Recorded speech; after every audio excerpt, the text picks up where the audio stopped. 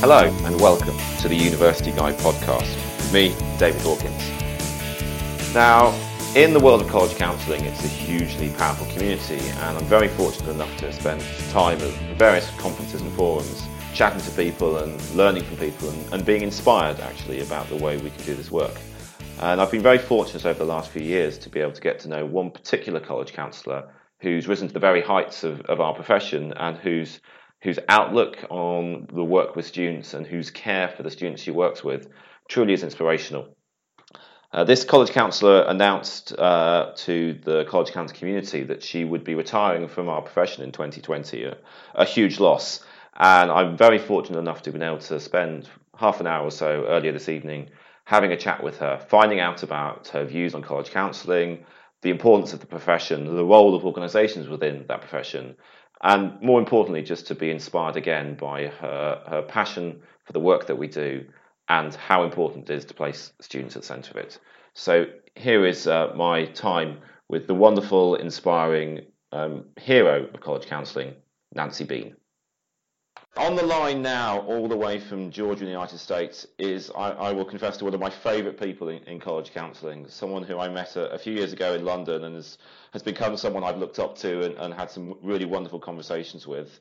So Nancy Beane, thank you so much for giving up your time.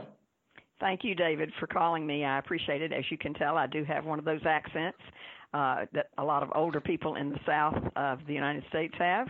But you also are one of my favorite people, and I enjoy the exchanges whenever we get a chance to be together or talk in a forum such as this. You're very kind. So Nancy, just for our listeners, what is your job title and what is the school that you work at? I am an Associate Director of College Counseling at the Westminster Schools in Atlanta, Georgia. When I first started counseling, we only had 2 counselors. We didn't have a director. We were both just college counselor, and since then we've grown to 5 counselors. We do have a director, Steve Frappier, and then there are 4 of us who are associate directors. Fantastic. And the reason we're having this chat is you have made the decision that you're going to be stepping away from the high school counselling scene. So this is sort of my opportunity to have a chat with you and get you on the record before you reduce your role in our world. Well, thank you. I have done this for 27 years, and I've taught for 45 years. And so if you count my student teaching, I've taught every grade level but 8th in the United States. And the last few years, these 27 years have been wonderful. I've enjoyed every one of them. There are lots of challenges, but I've enjoyed working with the students. And while I will miss the students and will miss the counseling, it's definitely time from an age and stage standpoint. I'm ready to do more traveling and to be able to do more with my husband, who retired 3 years ago. Perfect. So let's sort of delve back into that. And I do a lot of these interviews, as you know, and I'm always fascinated by how people fall into this work in the same way as I have done. So how did you become a college counsellor? Well, that's really interesting. When I became a college counselor here, there had not been very many before me. They had long tenures, and all of them had been English teachers. And so the principal of the upper school at the time called me in and said, "What do you think about being a college counselor?" And I looked at him and I said, "I don't have any interest in that. I don't know anything about it."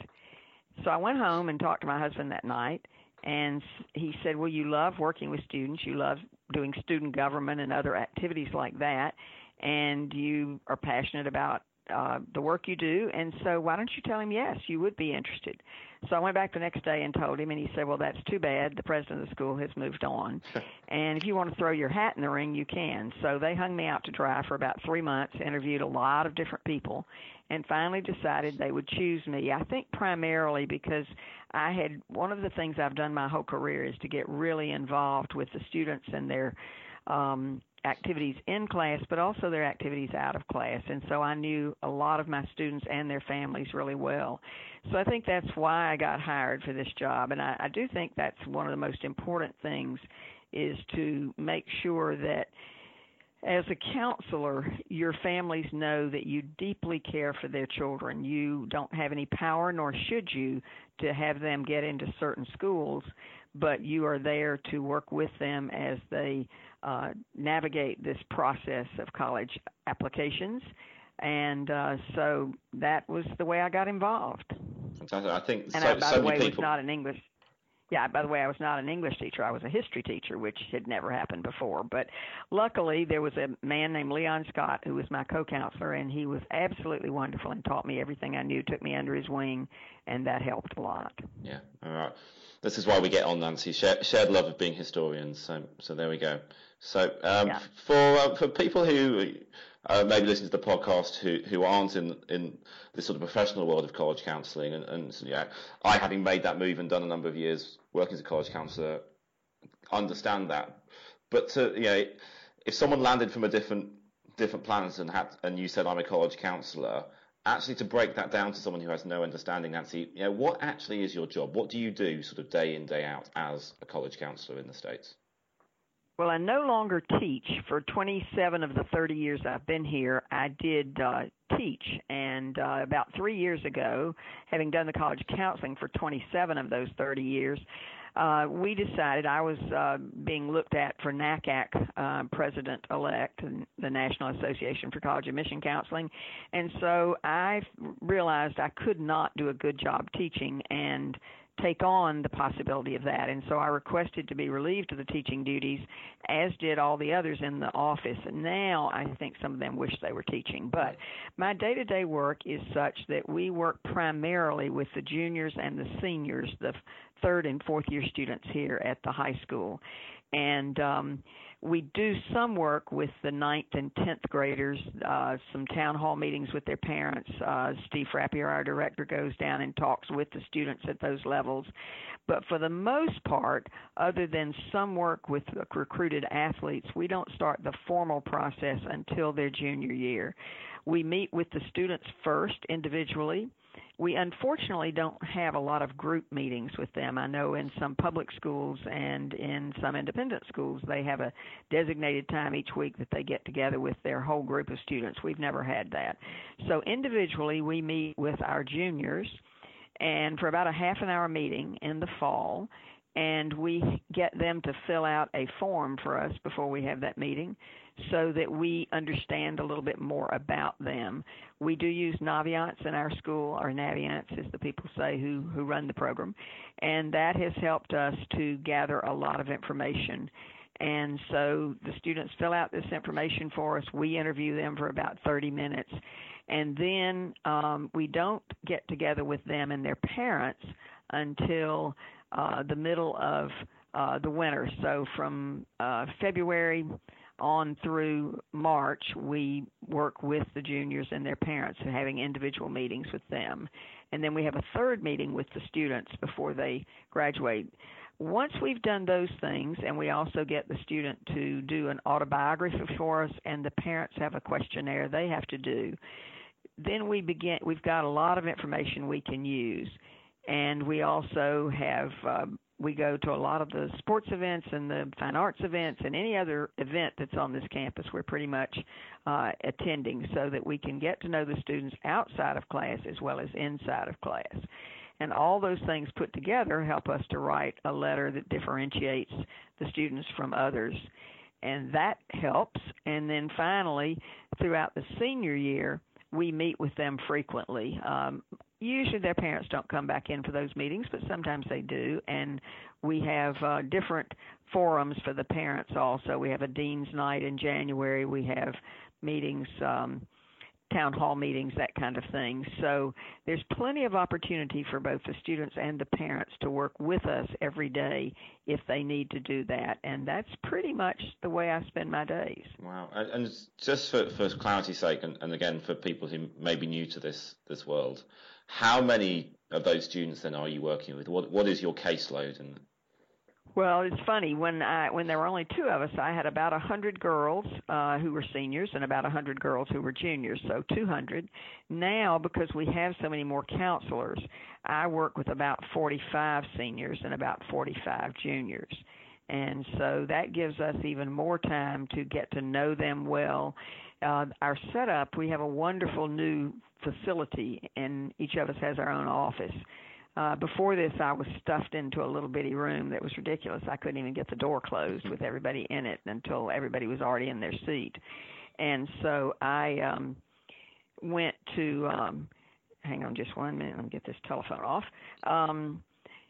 So now we have a wonderful facility that has an outer room where students can come in and they can work on applications, or they can study, or they can do whatever. So we do have good opportunities to get together with them a lot. Yeah, I mean, it's such the important way of doing it, and yeah, I think sometimes when I'm trying to explain to a family, why might you want to use an independent college counsellor? One of the things I try to say is, well, if you were at a equivalent school in the United States, you would get this. I think it's really hard sometimes for families who aren't in that world to just see, as you've just described, the importance of getting to know this young person through their journey. You say, to see them in a musical or on the basketball court or at the swim meet, doing these kind of things. So it's really wonderful to hear that you are able to do that and to really support these students through a really challenging time of their life. Yeah, and we try hard to do that, and we do have good independent counselors here, and some of our students will work with them. The one thing there's several things in regards to that. First of all, if a student works with an independent counselor, we'd like to know it so that we can forge some kind of partnership with them. What we tell them is, if your schedule is such that you honestly are going all day long and you really can't see us, I don't know why they can't, but if they can't, or you need so much help that you need much more help than we can give, I'm not sure why, again, there are some people that feel the need to do that. It's a little bit, I equate it to going to a doctor here in the States and you feel like you need a second opinion, and so you go to somebody else for that second opinion. The downside to it is that the independent counselor really cannot do much with the particular college. We have to send the transcripts. We have to send the letters of recommendation, and so it makes it hard. We have a writing lab here for our students to go to get help with their writing. We have a math lab here, and in the math lab, our person who runs that can get the actual test from the teacher, and the independent counselor really can't do that. So there's just a lot about it that if a student's going to have an independent counselor, we really need to be in touch with each other so that they understand our culture and we understand the kind of work they're doing to help the student. And it can be a very positive program. I am going to do at the Southern Association for College Admission Counseling, NACAC. I'm doing a session with some other people about independent counselors and the work we do together, and we have an independent counselor who's helping us to present that. Great. So yeah, I mean, I agree that obviously my context is slightly different in that typically I'm working with students who don't have any counselling for international applications. So, but it's nice to hear you say that. I agree 100% that working in tandem with the young person's interest at the centre here is the crucial thing. So absolutely. You've touched on a few things there, Nancy, but I am really interested for you to reflect back that in the 27 years you said you've been college counselling, what has changed? A lot. So much has changed. When I first, literally in 1992, my first set of young women, in looking at Harvard, I happen to remember this. Harvard had 12,000 applications. I thought that was a lot. Now Harvard has 40,000 for this or more for the same number of spots that they had in 1992. So what we've seen is that it has gotten much more competitive in terms of people being admitted to certain schools. Our families tend to think that there are only a few schools that will be appropriate for their students. And that's not true of everybody, but we will get what I laugh and I'm not being cavalier about this, but I laugh and call them the same. What is there? It's a term that I use for them. I've just lost it, but they use the same schools over and over, and so. When they do that, it worries me because they're limiting themselves. They're not opening up to the possibility of some schools that are phenomenal out there. Yeah. And there are a lot of possible schools for them. So that's one change that we've seen. Things have, gotten more competitive. Students have become more splintered, I think, in their day-to-day lives. When my daughter graduated from Westminster in 1997, there was only one young woman on her volleyball team who played volleyball outside of school. Now most of our volleyball team students play outside of school. So sometimes they're not getting home till 9:30 or 10 at night. Right.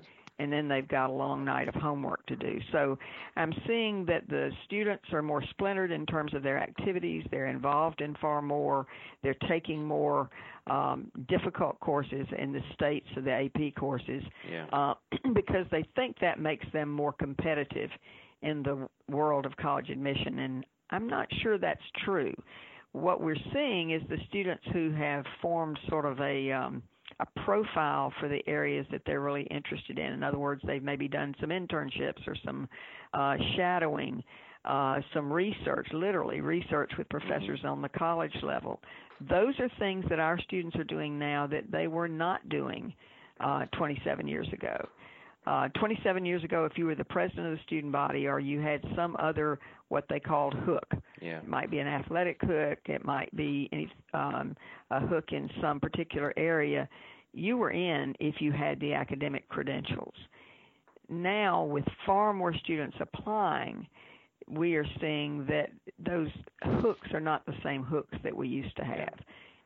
So some of my most interesting students are ones who have done very different things. I actually have a young man this year who has started several businesses.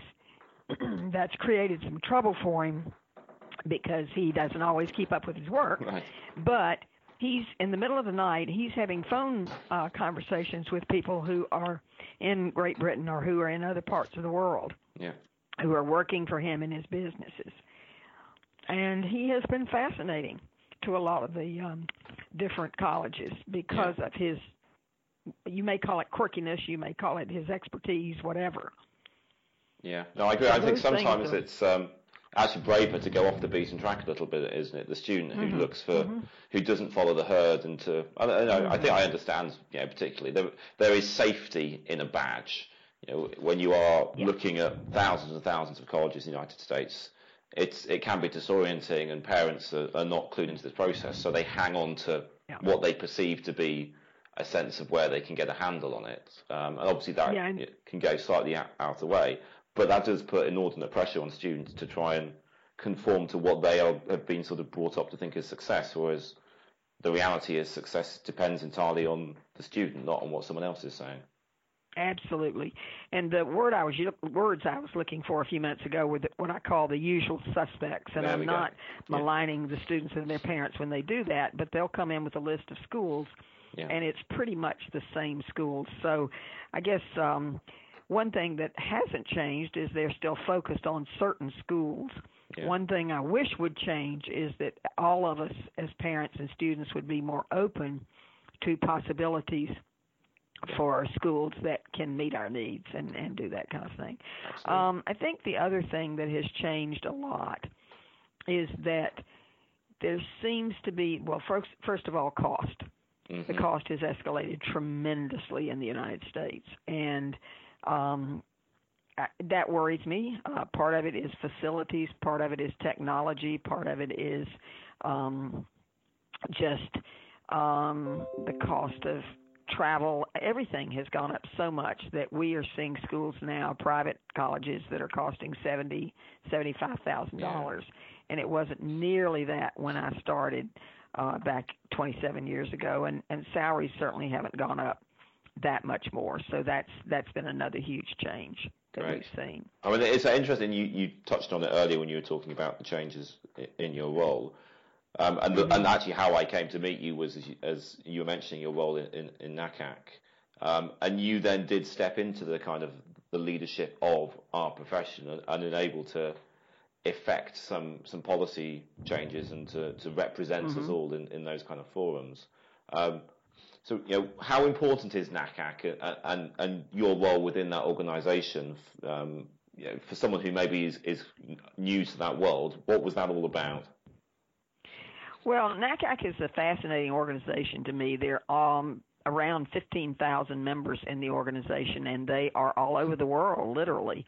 There are 23 different affiliates of NACAC. They're not chapters, so they're not under us, but they do have to comply with certain areas, including a Principles of Good Practice, which we've renamed now, and we've revised a little bit. But the bottom line is, in 1937, when NACAC was started, they felt that there needed to be some commonalities among the colleges about when they would accept students and when students would reply to them saying they were coming and so forth, some protections that would be afforded to students as well as responsibilities that they had. And so that has been one of the primary focuses of the organization since then, is to make sure that we are being as fair as we can be in terms of the work that we do together, and that students know what they have to do in order to be considered for admission, and that there's as level a playing field as there can be. There's never really been a level playing field and probably never will be. But what's important is for us to have an organization that works collaboratively together, one where we can have serious discussions about issues that are out there, and where we can try to understand the needs of our students and how to meet the needs. And as you can imagine, I'm sure you have the very same thing there in Great Britain, is that you have a lot of different kinds of students from socioeconomic standpoint, from racial and ethnic standpoints, from gender identity, from sexual identity, and so forth. So I think we see much more now than we did maybe 27 years ago in terms of trying to understand our students. In our own school, there's been much more focus on learning issues and some of the different needs that students have in that regard, whereas 27 years ago it was pretty much, here it is, you take it, you do it, and if you can't do it, then you leave. And so I think there's been much growth in understanding the students. So NACAC tries to bring all of those disparate groups together, I think, both geographic groups but also different kinds of schools. We have college admissions people in our organization. We have school counselors in our organization. We have college counselors in our organization, whose school counselors in this country have sometimes as many as 650, 1,000 students individually on their docket, whereas I've got a total of about 100 for 2 different grade levels. They also are responsible for all sorts of other activities than just college, and so it's a huge difference in terms of the work we do. So we try to bring everybody together.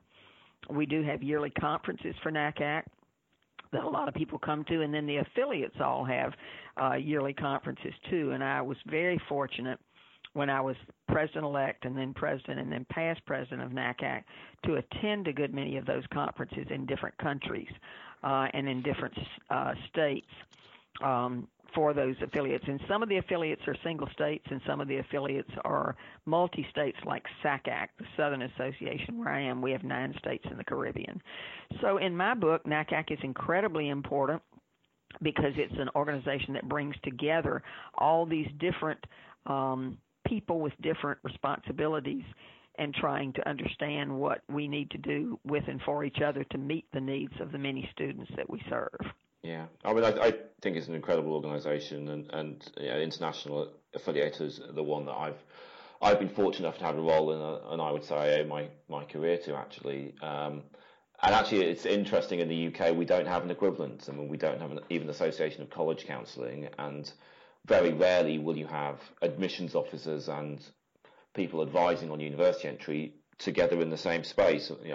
I thinking back now to a dinner you and I had, Nancy, I think when we were at Case Western Reserve University in Cleveland, and it was you and I, a friend of ours who works for a Dutch university and a friend from a British university, sort of sitting around having a bite to eat and sort of putting the world to rights. And I can't see that happening in any other forum than the sort of culture of NACAC and the affiliates, where we sit down and we talk about issues and we make connections, and we then hopefully go back to our schools or our colleges and do good work.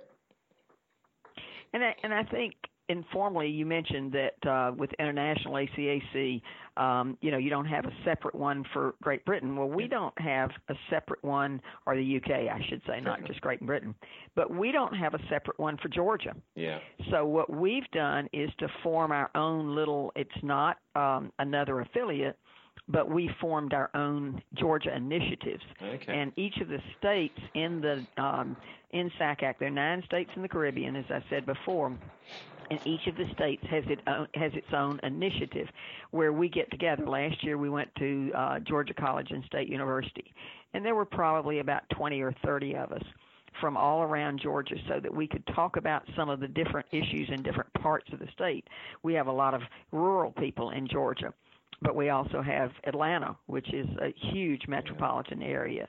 And we also get together sometimes just in Atlanta with the counselors. So we form our own little initiatives or groups where we can discuss on smaller bases some of the issues we're seeing. And that, I think, can be helpful. But I'm glad that we have the one big organization that can bring us all together, and then we've got the affiliates. And then underneath that, there are some what we call SIG groups in NACAC, some special interest groups. And so there's just a whole host of those, and they get together each year at NACAC, and then they do some work in between that. So it's a big organization, but I think overall it has been very effective, I hope, through the years for many people. We're always looking for more public school counselors to get involved. Absolutely. No, and I should say I was singing the praise of International ACAC. In fact, I sent 3 emails today to people in the UK at schools just starting to do international advising, saying you need to join International ACAC. It is going to open your eyes to this. So I'm conscious. Sorry, go ahead, Nancy. I was just going to tell you that I have been fortunate enough to go to 2 of the International ACAC conferences and was just absolutely fascinated. First thing, you all do a reverse college fair where you have high schools, and most of the high schools that were doing the fair are boarding schools. Mine is not, but I still enjoyed doing that. I was absolutely worn out, so it made me understand how hard it is to be on the college side and to stand there at all these fairs. I don't think many of us on the high school side realize how difficult that is. Anyway, you did that. Also, the last time I went, they had the meeting or the membership meeting in the middle of the conference instead of at the beginning, and there were so many more people there. So there's a lot of opportunity within those conferences for us to get together and bring up the important issues that face us. I agree. So I do think it's wonderful. Yeah. I was just saying, I'm conscious of time. We are talking on the 28th of March 2019, and we've picked probably one of the most stressful days to be a college counsellor with decisions about to come out. So I'm conscious you need to get off the phone and do some work. So last question. If you were able to go and speak to yourself 27 years ago, looking back and everything you've learned as a college counsellor all that time, what tips would you give to someone entering the profession now? If someone is just stepping into this world of being a college counsellor, what is the words of wisdom from Nancy Beane? Each of us is going to have our own way of working with our students and parents, but I think the most important thing is to make sure that those parents and students understand that you care deeply for them, that you're going to do your best to help them achieve the goals they have. And the goals they have may not be immediately recognized. I have this cartoon I show to my students and parents where it says the path to success is straight to the flag, and then it shows the reality. And the reality is that many of us are going to go through dips and sideways and all sorts of other ways to get to the ultimate goal.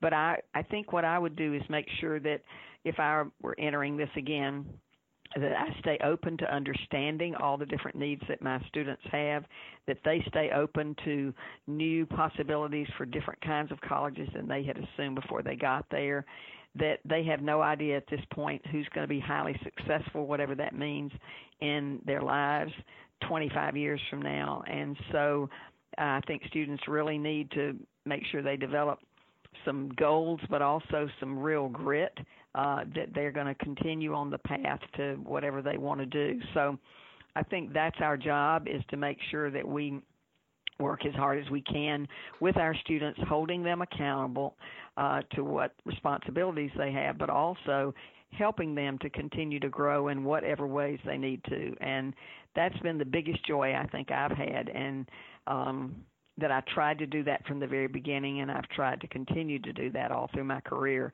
of making sure these families know how much I care for their students. And I found that when I do that, then whatever the decisions are, as hard as they can be to swallow sometimes, they will feel that I've given my best, and hopefully when we've worked well together, it's turned out as well as it can. And most of the time it does turn out well.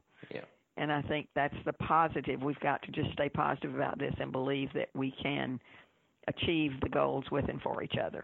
Great. Nancy, that's fired me up for what the next 24 hours may bring. So it's really inspiring. And as ever, it's a pleasure to talk with you. I sincerely hope that in your retirement, you're able to come and spend a bit more time with those of us in the UK who are huge fans of yours. And we can have much longer conversations about these kind of issues. Thank you. Actually, I'm coming to the UK this summer. We're leaving on a trip on the 29th of May, so I'll definitely get in touch with you, and hopefully we can get together while I'm there. And so I'm not actually retiring until 2020, so I've told my seniors for next year I'm going to graduate with them, and then I will really, I hope, start traveling. But anyway, so look for me in June, and I'll hope we can get together. Fantastic. Okay? Thank you. Nancy Beane, thank you so much for your time.